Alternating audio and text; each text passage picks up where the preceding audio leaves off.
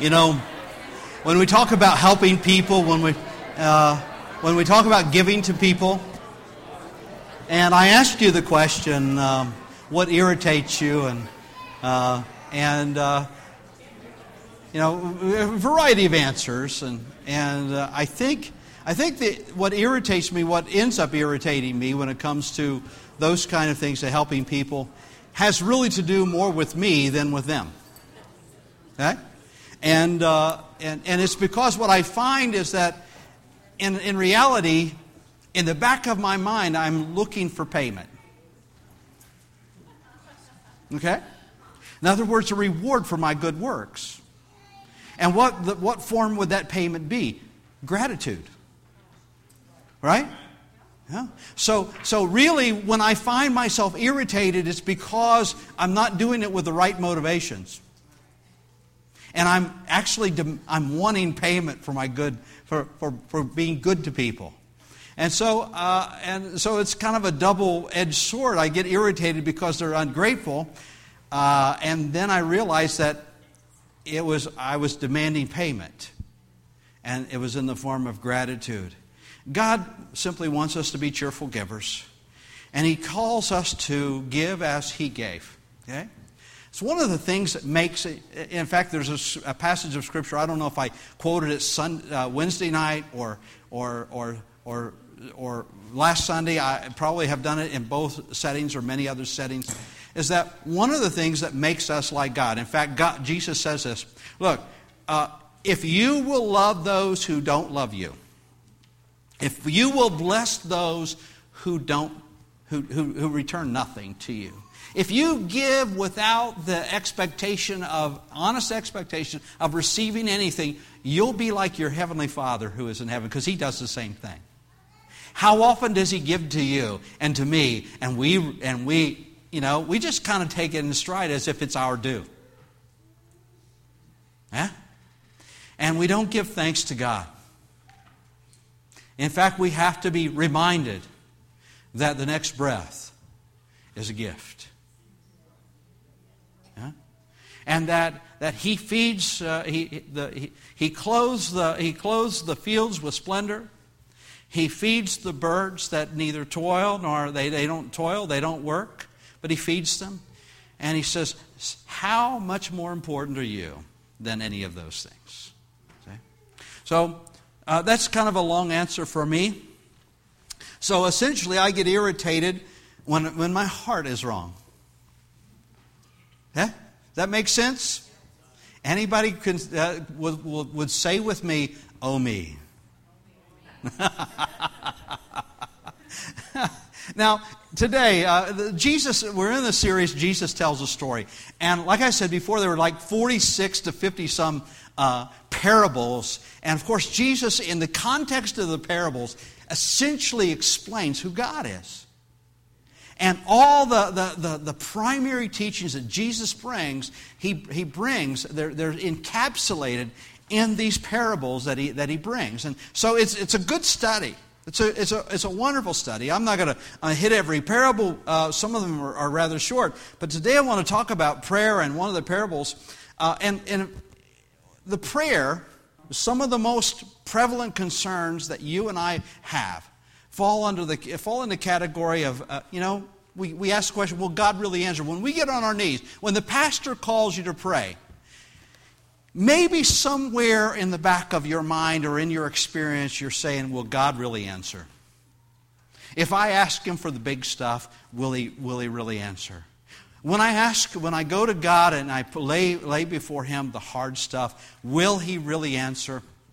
And mixed into that are questions of that says, does He really hear me? Does He listen to me? Am I holy enough for Him to answer me? I don't deserve it. All of these thoughts. I don't know of anybody. I mean, there may be some people out there, like, oh no. Hey. But I think most people struggle with this stuff, right? Now, we may not articulate it the same way, but sometimes we think all of those blessings are for other people and not me. And not you, right? And so we wrestle with that. And we're unsure of ourselves. We're unsure of God's love for us. We're unsure of God's promises, His words. Maybe we're just ignorant of these things. And these things are, if we wrap them up, they all come down to insecurities, ignorance, unbelief. Perhaps when you pray, you're just tired of waiting. You pray and you pray and you pray, and no answer is forthcoming. Okay? You know, I get that. I understand that. Because I'm in this with you too. I've knelt at these altars and other altars, and I have prayed. There are some things that seem to happen immediately, right? Other things there's like, ding, ding, ding, ding, ding. Yeah? Are you there?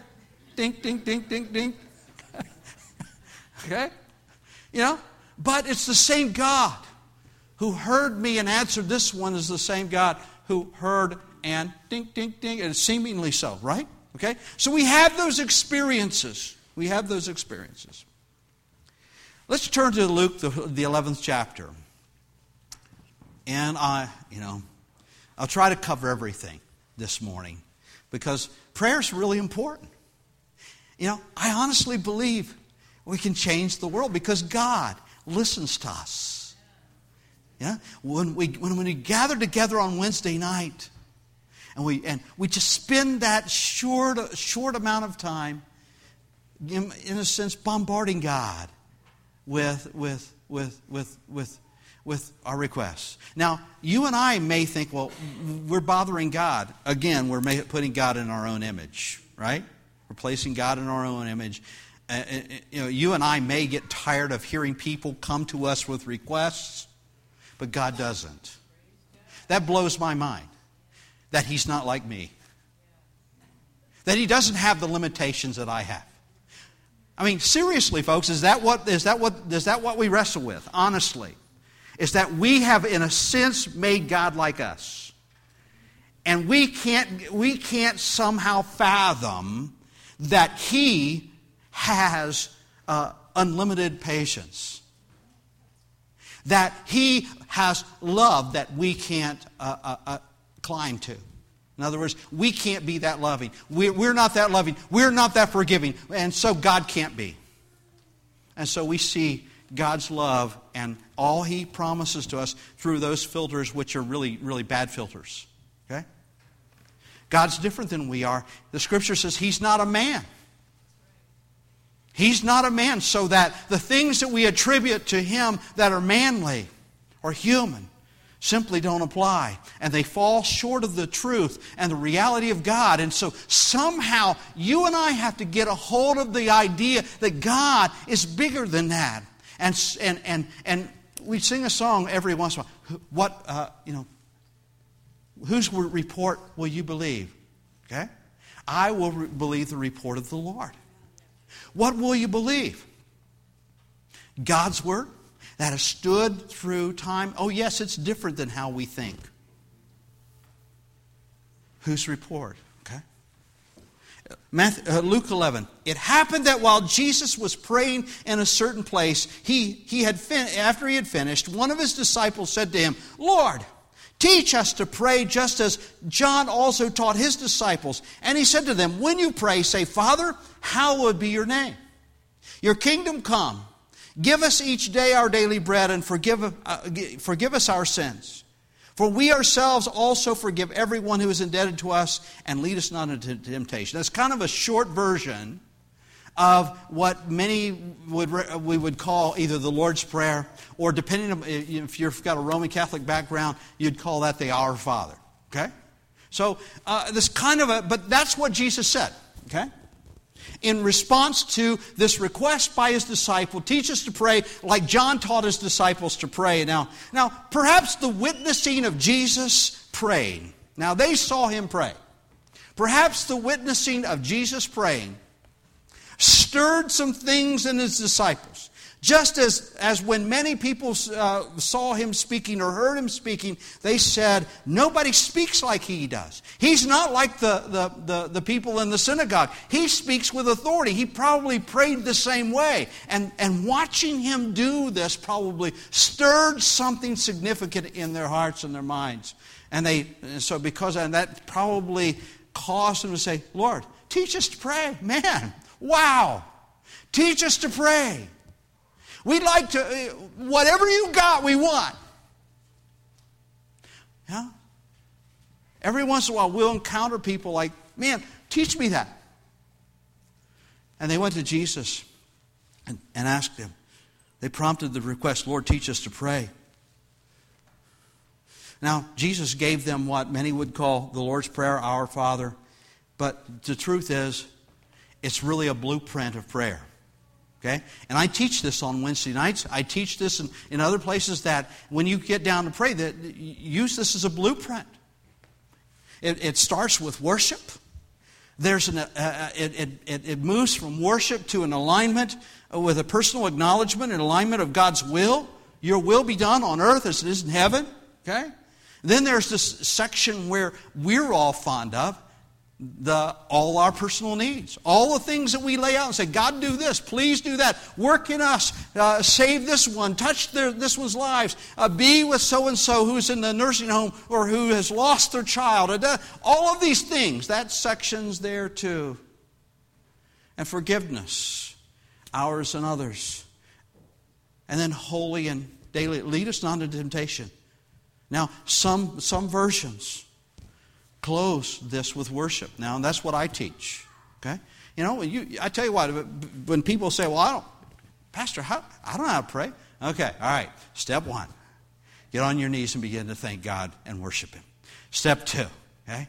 Ask Him for His will to be accomplished in your life and kind of just flesh that out and so on and so forth. You work through that. You know, you'll be down on your knees for 30 minutes if you fill in all the blanks and you spend time with God. Okay? But that's not my purpose in sharing with this. But it sets this up. It sets up the things that he's about to teach. Yet Jesus takes this opportunity in this passage of Scripture to address some of the deeper things about prayer, their actions and the nature of God, our provider.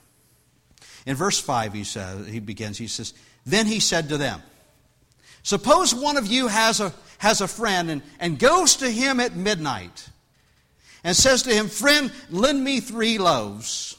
For a friend of mine has come to me from a journey and I have nothing to set before him. And from inside he answers, do not bother me. The door has already been shut and my children and I are in bed. I cannot get up and give you anything. Okay? I tell you, even though he will not get up and give him anything because he's his friends, yet because of his persistence, he will get up and give him as much as he needs. Now, that's an interesting story. And I recognize that some of us are going to say, well, okay, is God like this reluctant giver? And you just got to keep rapping on his... No. You'll see the difference. And actually, what you find in this passage of Scripture is a contrast rather than a kinship of these ideas. Let me just give you some background to this thing, okay? Because of the hot and arid climate that these people lived in, night traveling was common, okay? So that gives you an understanding of what's going on in this picture. Hospitality was a custom that was not broken very easily, and shame was associated. Remember the story of the wedding at Cana? The guy ran out of wine, and you and I would say, "Well, party's over, guys, go." Yeah. When food runs out, people are going to have to leave. No. This had more to do with the customs of the land. And so when and hospitality was a big deal. They didn't have Howard Johnsons. They didn't have the Hyatts. They didn't have these things. So people would come and they would stay, and you had to offer hospitality. I guess that was part of the custom and the law. And so hospitality customs demanded a response. The response was you show up and you're taken care of. But this man obviously was poor. He didn't even have any bread to give these people. And so he's beating on the door of his friend. Now, you got to understand, it's a village. They're friends. This becomes, if you read the Old Testament and you read through the customs of Israel, as it went in a village, it went in the village. They were all in this together. So he's beating on the door of his friend and said, look, I need 3 loaves of bread. And of course this guy is in one room with his wife and his kids. Maybe even the cattle and the chickens are in the building. Just because we don't live like that now doesn't mean that they didn't live like that. They did, okay? For protection. Said, look, man, we're in bed. If I get up, everybody gets up. My kids are in bed. It didn't talk about the sheep and the goats and stuff. I don't know, but he says because he won't do it because he's his friend, but because he keeps on knocking. Okay. All right. Verse 9, he says, so I say to you, ask, and it will be given to you. Here's the teaching. Here's the core of the teaching. Here's where we get to where God is. This is where we find God. I mean, he tells a story, but here's where we get to God. He says, but I say to you, ask. This is for you. Ask, and it will be given to you. Seek, and you will find. Knock, and it will be open to you. For everyone who asks receives, and he who seeks finds, and to him who knocks it will be open. Now, asks, seeks, knocks. Could I say say to you, in the original intention here, and then our intention here today, is these are not synonyms. Remember what a synonym is? Words that mean the same things. Different words that mean the same thing. In truth, what you see here as Jesus is unfolding, he says, ask, and it will be given to you. Seek, and you will find. Knock, and it will be open to you. The truth is, there's a progression. In each of these words, there's a progression of intensity. Ask is simply asking, right? The cool things, ask, it'll be given to you. He says, seek, you'll find. Now, recognizing that some things require, for whatever reason, I don't understand all mysteries. Seeking, some things, when you and I pray, require some ferreting out. Okay? A little more intensity in our seeking. Knock, and the door will be open. Is it knock? What is knock? How do you increase intensity?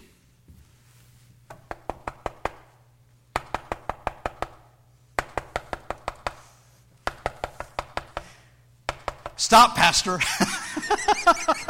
You even got it, okay? See, so what he's saying is there is an intensity there. There's a building intensity. Now, why is that? I don't know the mystery here. But there's a progression of intensity and action. You'll be given, you will find, and the door will be open to you. Now, this is good stuff. This is God. This is God's response to our prayers. Let me go a little bit further in the Scripture. Verse 11, he says, now suppose one of you fathers is asked by his son for a fish. He will not give him a snake instead of a fish, will he? If he's asked for an egg, he will not give him a scorpion, will he? If you then, being evil, know how to give good gifts to your children, how much more will your heavenly Father give the Holy Spirit to those who ask him? Now, you see this. What we find here is not a comparison with the reluctant friend, but a contrast. See, the reluctant friend, even in this world, he says, if you keep on knocking, he's going to open the door. He may resent it, he may be reluctant. And here we go back to some of the things that I said to you earlier. What is it about helping people that irritates you? We don't want to be bothered. Yeah? It tells us more about us than it does about God in us, right? Tells us more about that. I understand that. I get that. So the comparison is that here's humanity and we give. But here's God. Here's God. And the contrast is that He knows how to give good things to you.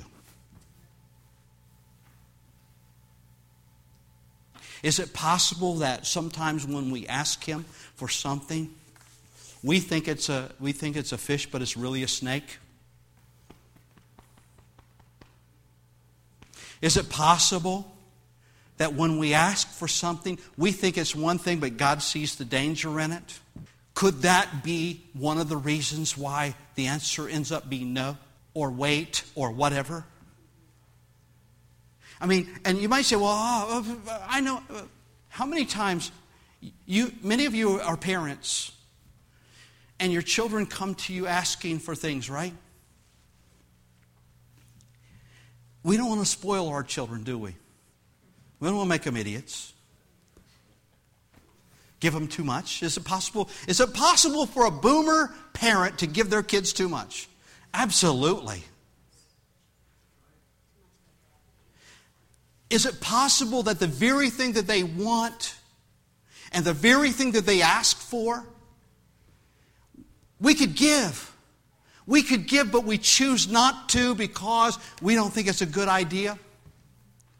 I remember when the skateboards came out? Oh, I wanted one so bad. The wheels were steel. Had no grip at all. People were bashing their brains out. It's true. I mean, we made a skateboard, took a piece of wood, pulled apart a key skate and slapped it on the bottom and drove nails in and said, woo! And you know, when so people were bashing their brains out. Anybody remember that? Am I too old? Yeah, okay. Well, that was the deal. And my mother said, there's no way. You're not getting one of those. Kind of the old thing of, you'll shoot your eye out, kid. Yeah, okay. So, I mean, that's an example. Even parents, even we know that sometimes it's a bad idea to give a kid everything that they want. And sometimes we're as ignorant as in terrestrial and eternal things and spiritual things. And see, God knows the end from the beginning. Yeah?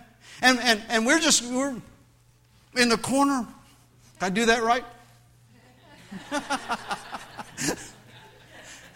God's not answering my prayer.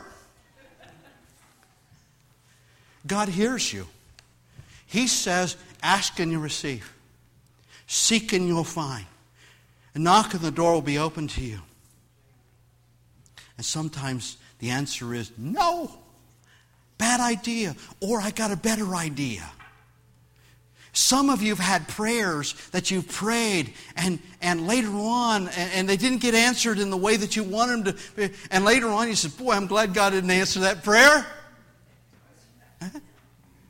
Because, you know, you live a few years and you say, man, many of you have dodged relationships that way. God didn't give you what you want. And later on you said, dear, thank you, God. Thank you. I'm so happy that relationship didn't work out. If then you, being evil, know how to give good gifts to your children, how much more will your Heavenly Father give the Holy Spirit to those who ask Him? Now, I love that passage, that part of the passage. That's kind of tucked in there. Giving the Holy Spirit, what's this have to do with anything? You have to think about that. Okay, I'm asking for PX90s, and I'm asking for a raise at work. I'm asking for my house to be sold. I'm asking for I'm asking for these kind of things. The Scripture says that how much, if you know as humans, as men and women, know how to give good gifts to your children, how about God will give the Holy Spirit? God's not going to be reluctant to give the Holy Spirit to those who ask Him. I mean, what a special gift that you and I could participate and be imparted with God inside of us. What a special gift is that? Think about that. Is it possible that God could give any more? I mean, the most precious things that He had, His Son.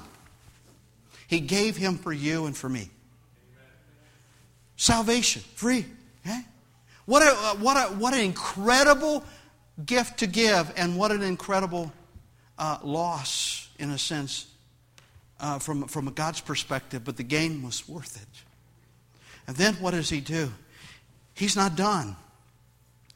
He gives the Holy Spirit to those who ask Him. His Spirit that hovered over the face of the deep in all, and was exercised in all of creation, He gives to live inside of you and me. You can't buy that because it was a gift. So what do we have here? Well, let me back up. I think this may have been what was, since it's in the context of prayer, this is what Paul had in mind when he says in Romans, the 8th chapter, 26, he says, in the same way the Spirit also helps our weaknesses. For when we do not know how to pray as we should, but the Spirit Himself intercedes for us with groanings too deep for words. See? It's all right there. It's all right there. It's all right there. So, what do we have? We have in this passage of Scripture, we have a blueprint for prayer. Stand with me, and musicians, come. We have a blueprint for prayer. We have an encouragement for persistent and constant prayer. Now, that's there too. That's there. Now, some would say, well, why, if God hears us when we call, then why, one of the reasons I mentioned, one of the reasons why maybe, or perhaps that God sometimes does not answer is because He's got another plan. Another you can find in Daniel, I believe it's the 3rd chapter, where, 3rd or the 8th, I can't remember, but you can find it in there, where we get to peek behind the spiritual curtain, and you see that there's an actual spiritual war that's taking place, and prayers are delayed because of that. But God hears. He told Daniel, from the day that you purpose to understand and you got before God, He heard your prayer. See? Okay? So those things are there. He says, so you have a blueprint for your prayer. That's very practical and useful. Okay? Very practical and useful for anyone who would get serious about serving God. And if you're serious about serving God, prayer is going to be a part of it. You want to see the world change. You want to see mountains moved. You want to see God's will accomplished not only in your life but in the lives of other people. Prayer is a key. Is a key. So encouragement for persistent and constant prayer.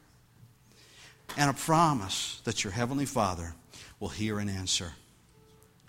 That is, answers go beyond your and my simple requests.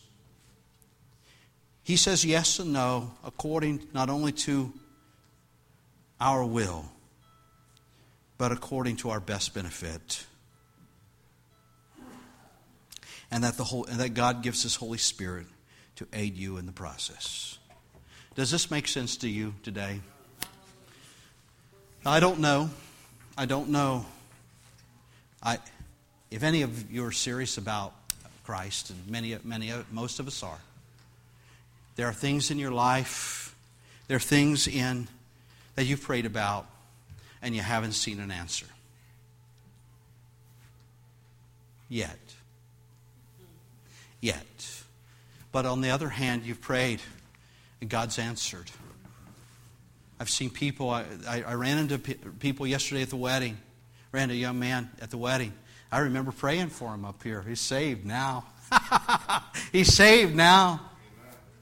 And 100 times, hundreds of prayers that you have prayed, God has answered already. Know that there is more to come. And He's directing, He's guiding, He's leading. One of the things that I've taught you, and whenever people try this, it works because it's true. I mean, good things and true things work. Focused prayer. That you find one thing that's in your life right now, begin to pray. And not faint. And not grow tired, not grow weary. Just knowing that God hears, and He'll answer. It may be a child. Maybe a child in your life that you're burdened for, your parents, or somebody or a situation, whether it's work, whether it's play. You know, everything. We're doing life here, folks. We're doing life here. Friends, family, work, employment, all of these things. This is life. And God's not above it. He's in it. You and I, these altars are open as we worship, as we sing, as we close our service day. If you have something, you've been tired of praying. You thought, God's not hearing me. He's hearing you. I want you to, you've closed the door. You thought it was over. Lay it before Him again. The door's open. The door's open. And also, earlier when we prayed that prayer of salvation, you'd never given your heart to the Lord, but today you did. But today you did. As other people come and pray about the things that are on their hearts, reopening those doors again. Circumstances, situations that you think that they thought were beyond their moment, beyond their time. God's not listening. He's listening. They're going to come and they're going to pray. If you gave your heart to Christ today, meet me here. Meet me here. I want to pray with you. Amen. We're going to worship.